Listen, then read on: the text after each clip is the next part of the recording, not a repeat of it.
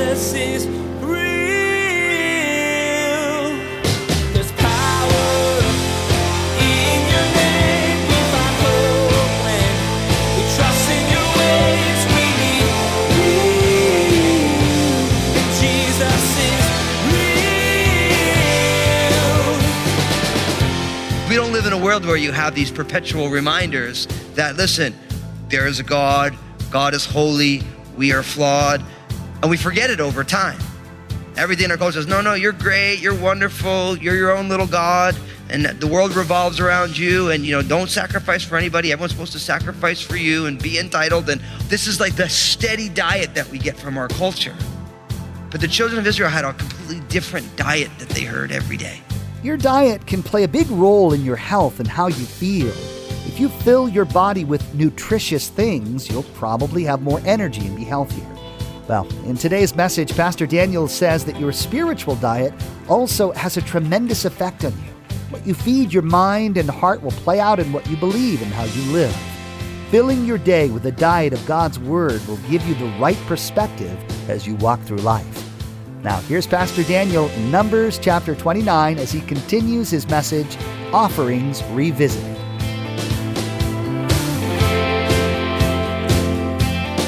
Jesus is real.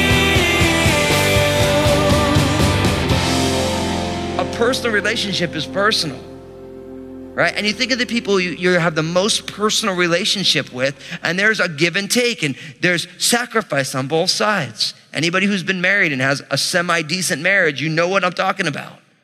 There's certain battles you don't fight because you love your spouse more than you want to have that fight, right? And so there's a sacrifice that is made, and God wants to have a personal relationship. Now listen, God wants to have a personal relationship with you and with me so much that he sacrificed his own son so that he could do it. See, we have to think, well, I have to sacrifice for God. No, listen, God sacrificed way more for you and I than we have ever sacrificed for God, because God took that which is the most precious to him, his only begotten son, Jesus, and sent him to live the life you and I could never live, and to die the death that we deserved, and to be raised from the dead. I mean, God's own son, when Jesus returns, is still going to have the marks in his hand. He's been eternally marred by the sins of humanity. And God did that because he loves us. He says, look, I want to have a relationship with humanity, but they need to be fixed, and I'm going to fix them through my son. And when you think about the reality of what God has done for us in Christ, any sacrifice that we give, you end up saying, I never made a sacrifice, really. Because God's sacrifice is so much greater for us than we could ever return to him. And it's not, God made such a great sacrifice, so I'm going to sacrifice back. It's like, no, I'm going to respond to God's amazing love, and true love is sacrificial, so I'm going to sacrifice in my life. So God wants it to be personal. He wants it to be. These are his offerings. It's his food. And all of these have the picture of a fellowship meal. In a lot of ways, this is the precursor to the Lord's table, where there's a lamb and there's flour for bread and there's drink offering. It's the idea like we have a friendship, so we share a meal together. And Jesus at the Lord's table, that Passover Seder in fulfillment, made it the most personal. He's like, man, this bread is my body. This cup, this is my blood in the new covenant. He's saying, we're friends. We share a meal together. And all of these point to that idea of the fellowship meal. Now, in verse 3, you get the daily offerings. Notice, you offer it made by fire. You offer it to the Lord. Notice, there's 2 male lambs in the first year without blemish, day by day as a regular burnt offering. Now, we've looked at all of this already. You can look at Exodus chapter 29, Leviticus chapters 1 to 7. We'll get all these again. But notice, there's 2 male lambs in their first year without blemish, one in the morning and one in the evening. Now notice, you'll always hear that it's a young male lamb. So the idea of it's young, it's a male lamb, and it's always a flawless lamb. And so the idea is you give God your best. Now, obviously a male lamb, if you are a shepherd, and I'm not, but I've read about it. If you had a young little stud lamb, you can use that one to make lots of other lambs, right? So the idea is in that vocation, a young male can make lots of other lambs. And so it was a precious commodity, right? But you don't ever give God your worst, you give him your best. That's the idea. And don't miss the picture of a young male who's flawless as the picture of the sacrifice. Because who does it all point to? Jesus. The entire sacrificial system is type and shadow of Jesus, the Lamb of God who takes away the sins of the world. He was young. He was male. He was without blemish. It all fits together absolutely perfectly. So the day by day as a regular burnt offering. Now in verse 4, we find out the one lamb you shall offer in the morning and the other in the evening. So there's a morning and an evening offering with 1/10 of an ephah of fine flour as a grain offering mixed with 1/4 of a hin of pressed oil. Now, for those of you who are super specific about the weights and measures, you can Google those. And what you'll find, if you're like me and you like this kind of stuff, is that there's a huge span of what these sizes could be. You know what I mean? We don't have hins or ephahs anymore. So people have different but you'll notice if you do enough research that you'll get about 50 different versions of how big it all is. And so I say that because we don't use the same weights and measures today as they did then, but you can Google it and you can have fun looking at weights and measures if you're that kind of a person, and God will bless you for it. Well, he might not, but it's fun anyway. You know, listen, being a Bible geek is kind of fun. I'll be honest with you. I'll take it. It's a good time. Someone once told me the Bible's boring. I'm like, Bible's not boring. You're boring. It's good. It's like, yeah, you get math in there, you get commerce, you get all science. I mean, it's all in there. You get psychology, sociology. I mean, it's all in there. You know, metaphysics, philosophy. I mean, what more do you want? So geek out on it with your bad self.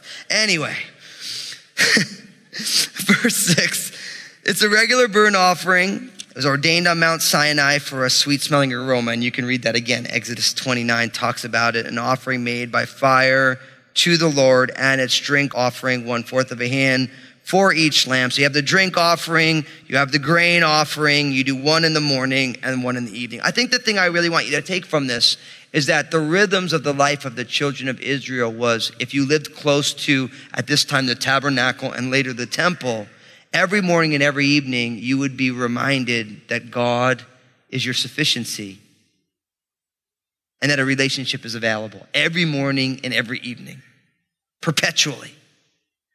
And in a lot of ways, I think we need those reminders, don't we? Because we don't live in a world where you have these perpetual reminders that, listen, there is a God, God is holy, we are flawed, and we forget it over time.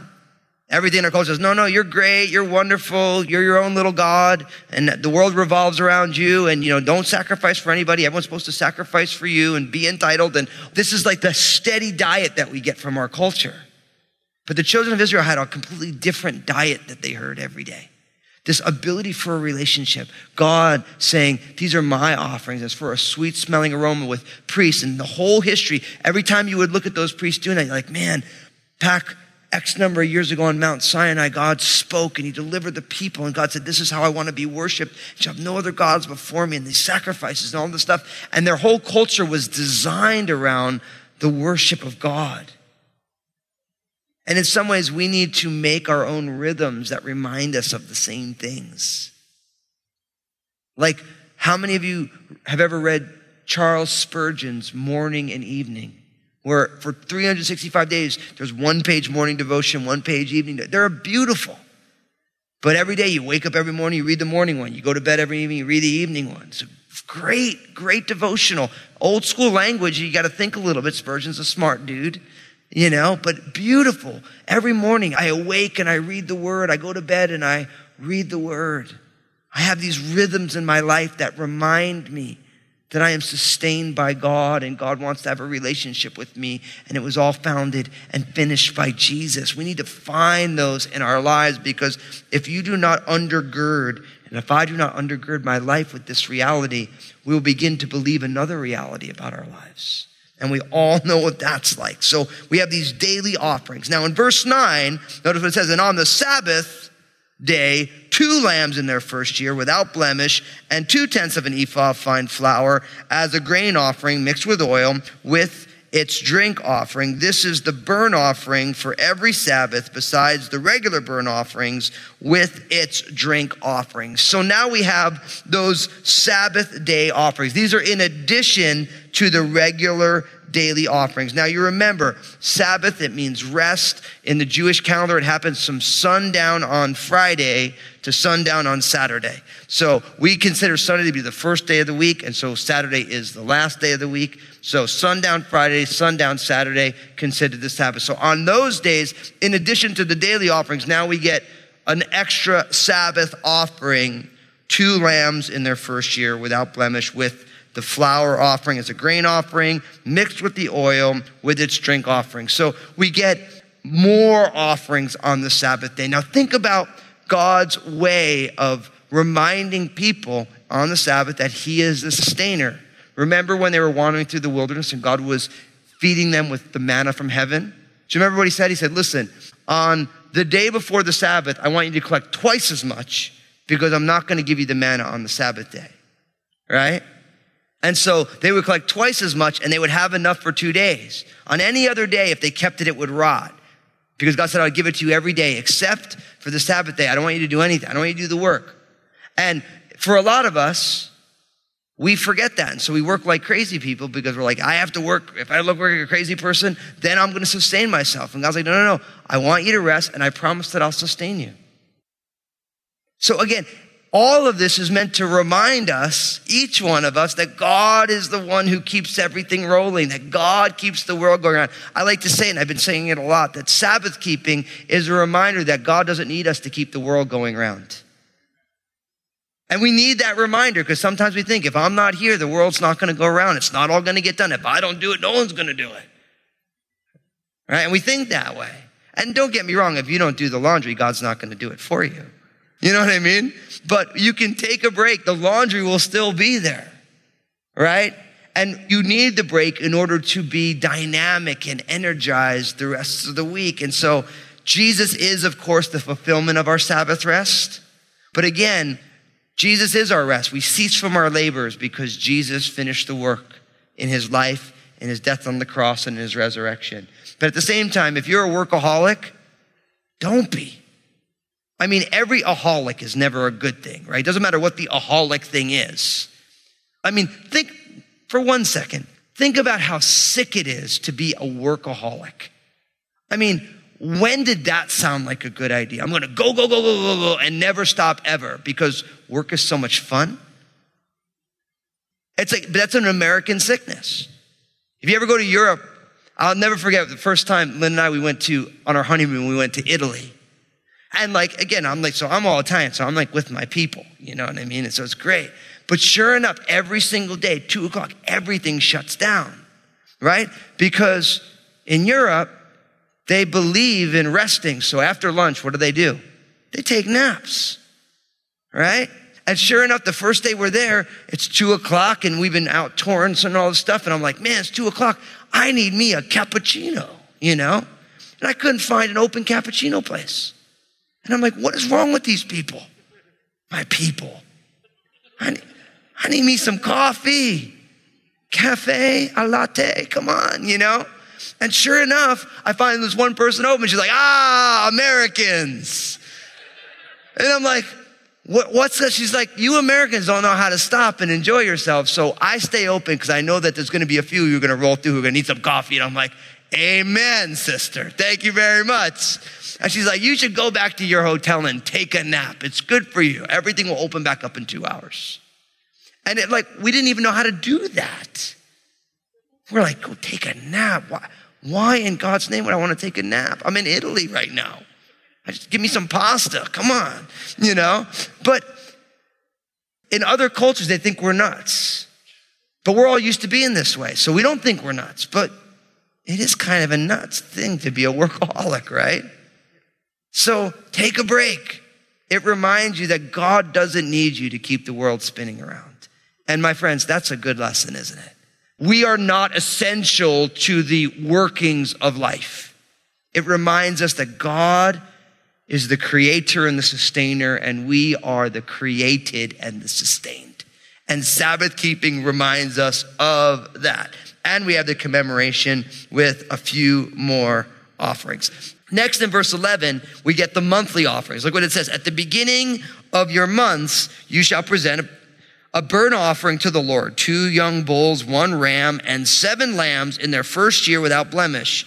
3/10 of an ephah of flour as a grain offering mixed with oil. For each bull, 2/10 of an ephah of fine flour as a grain offering mixed with oil for the 1 ram, and 1/10 of an ephah of fine flour mixed with oil as a grain offering for each lamb as a burnt offering of sweet aroma, an offering made by fire to the Lord. Their drink offering shall be 1/2 a hin of wine for a bull, 1/3 of a hin for a ram, and 1/4 of a hin for a lamb. This is the burnt offering for each month throughout the month of the year. Also, 1 kid of the goats as a sin offering to the Lord shall be ordered besides the regular burnt offerings and its drink offering. So at the beginning of every new month, there is all these new sacrifices. And again, we get 2 bulls, 1 ram, 7 lambs in their first year without blemish. Now notice that again.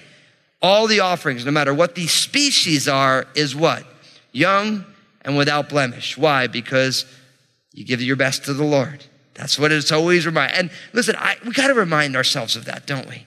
Because what people do oftentimes are like, man, I want to bless the church, so I'm going to give you my washer and dryer, Nothing more scary when someone says they want to give the church a washer and a dryer. Because you know what they end up giving? They give you like a washer and dryer from like the 60s. And that thing hasn't worked. I just want to get out of their garage and they're going to give it to the church because that really blesses God. And they really needed like an ancient washer and dryer that hasn't worked since the Reagan era, right? But we do that stuff. Like, man, we're going to bless the Lord with this. And it's like, no, that's not, just go bring it to the recycling place. Give it to a charity that can go and they can sell the metal and they can get some money. Like, the Lord doesn't want that. But we do that kind of stuff, right? We think, man, I'm going to bless God. And we're really just giving him the junk. And we do that with our own lives. See, brothers and sisters, listen, you need to prioritize giving God your best. It's like you have to be intentional about it. You have to decide that you're going to design your life. I'm going to give the first fruits of all my life to God. I'm going to give when I'm the most vibrant, that's the time to serve the Lord. See, what we do is we give all of our energy to everything else, and we're like, whatever I got left, I'll give to God, right? We do it with our finances. We do it with our time. We do it with our talent. You do it with your calendar. You fill the whole thing up. Like, I got any time left, I'm going to spend some time worshiping the Lord. And you know what happens? You never get the time, right? Or you say, I'll do it later, right? You know what happens when you're going to serve the Lord later? You're always waiting to serve the Lord later. That's how you have to prioritize that. You give him your best. Why? Because everything that we have comes from him and he deserves our best. And you know what happens when you start giving God your best? It completely changes the way you look at everything that you do have. Because all of a sudden you take the first fruits of the entirety of your life and you give it to the Lord and it changes the way you view everything else.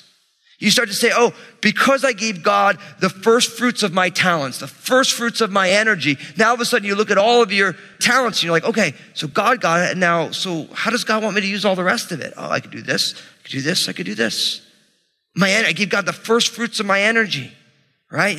Okay, so boom. And you're like, well, how do I want to expend the rest of my energy? Well, because I gave it, God, how do you want me to do it? And God's like, well, I want you to do this, this, and this. And you end up completely reprioritizing your life. And I love this because not only is there these daily ones and there's these special Sabbath ones every week, now we have these monthly offerings. And this was like, this is a throwdown. I mean, you see all the offerings and each one, the burnt offering, so the animals with the grain offering, with the oil, with the drink offering. And if you want to read more about all those, Leviticus 1-7, we went through all of them in a series called Sacrifice. We went through all these different offerings, what they were, how they worked, why they're there. But again, this is like you're giving God a complete meal, right? You got your protein, you got your starch, you got your good fat, and you got your drink. It's like a good dinner, right? And literally that's the idea of it. You're giving God the whole spectrum of the food and the things that sustain you. And every month, it's a big part, man. It's a brand new month, God. We got 30 days ahead of us. We thank you for the past. We're excited about the future. So the monthly offerings. Now, in verse 16, we start getting into the special festival offering. So it really runs from 16 all the way through the end of chapter 29. And at the rate that I'm going, I'm pretty sure I'm not going to make it all the way through 29, but I'm going to try. So look what it says. The Passover offerings, verse 16 of Numbers chapter 28. On the 14th day of the first month is Passover of the Lord, and on the 15th day of this month is the feast of unleavened bread. It shall be eaten for 7 days. And on the first day you shall have a holy convocation, and you shall do no customary work. And you shall present an offering made by fire as a burnt offering to the Lord, 2 young bulls, 1 ram, and 7 lambs in their first year. Be sure that they are without blemish. Their grain offering shall be of fine flour mixed with oil. 3/10 of an ephah you shall offer for a bull, and 2/10 for a ram. You shall offer 1/10 of an ephah for each of the 7 lambs, and also 1 goat as a sin offering to make atonement for you. You shall offer these besides the burnt offerings of the morning, which is the regular burnt offering. Verse 24, in this manner you shall offer the food of the offering made by fire daily for 7 days as a sweet aroma to the Lord. It shall be offered beside the regular burnt offering and its drink offering. And on the 7th day, you shall have a holy convocation. You shall do no customary work. Now, if you want to read this, we saw it in Exodus chapter 12, verses 14 to 20. Again, in Leviticus 23, verses 4 to 8. And we're going to see it again in Deuteronomy 16, verses 1 to 8. So we've seen it in Exodus 12. We've seen it in Leviticus 23 here, and we're going to see it again in Deuteronomy chapter 16. Now, the Feast of Passover is married together with the Feast of Unleavened Bread. So the Passover was a one-day festival, and then the next day began a week-long Feast of Unleavened Bread. All of this is completely tied to the deliverance of God of the children of Israel from Egypt at the Passover. Remember the 10th plague, the death of the firstborn, the final plague. Now, people always want to say, I can't believe God would do that to those poor Egyptians. Listen, God didn't want to do that. If Pharaoh would have let the people go, none of this stuff would have happened.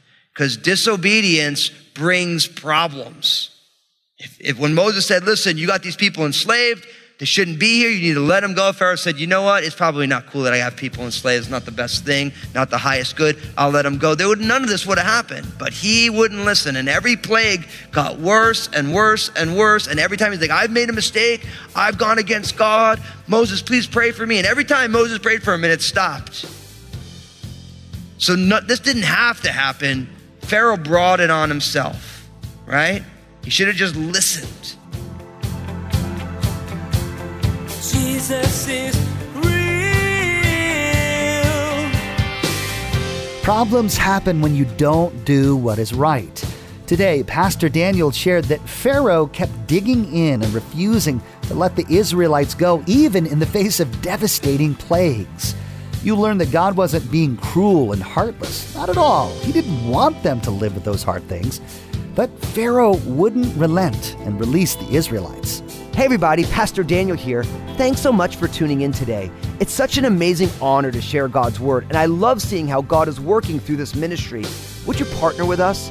I'd love for you to join us in sharing the message that Jesus is real by being a prayer partner or financial supporter. Find out more by visiting our website, JesusIsRealRadio.com. Hey, this is Josh, and I wanted to personally thank you for listening today to Jesus is Real Radio. Did you know that Pastor Daniel also has a TV program? It's called Real with Daniel Fusco. I want to encourage you to go to JesusIsRealRadio.com, click on the Stations option in the main menu, and find out if Real with Daniel Fusco airs on a TV station in your area. Make sure to tune in again as Pastor Daniel will share that you, like everyone else, have messed up. From the time you were a young child, you probably learned that you need to fix your mistakes. You can't make this right on your own. This is just too big for you. You can't do it. The good news is that God knows this and sent Jesus to bridge the gap for you. You'll learn that you can ask Him to fix it for you. You don't have to work for it. You can just say thank you to Jesus for making things right and rest in His work. There's more to come from Pastor Daniel's series called Preparation. Please glance at the clock right now and make plans to join us again for another edition of Jesus is Real Radio.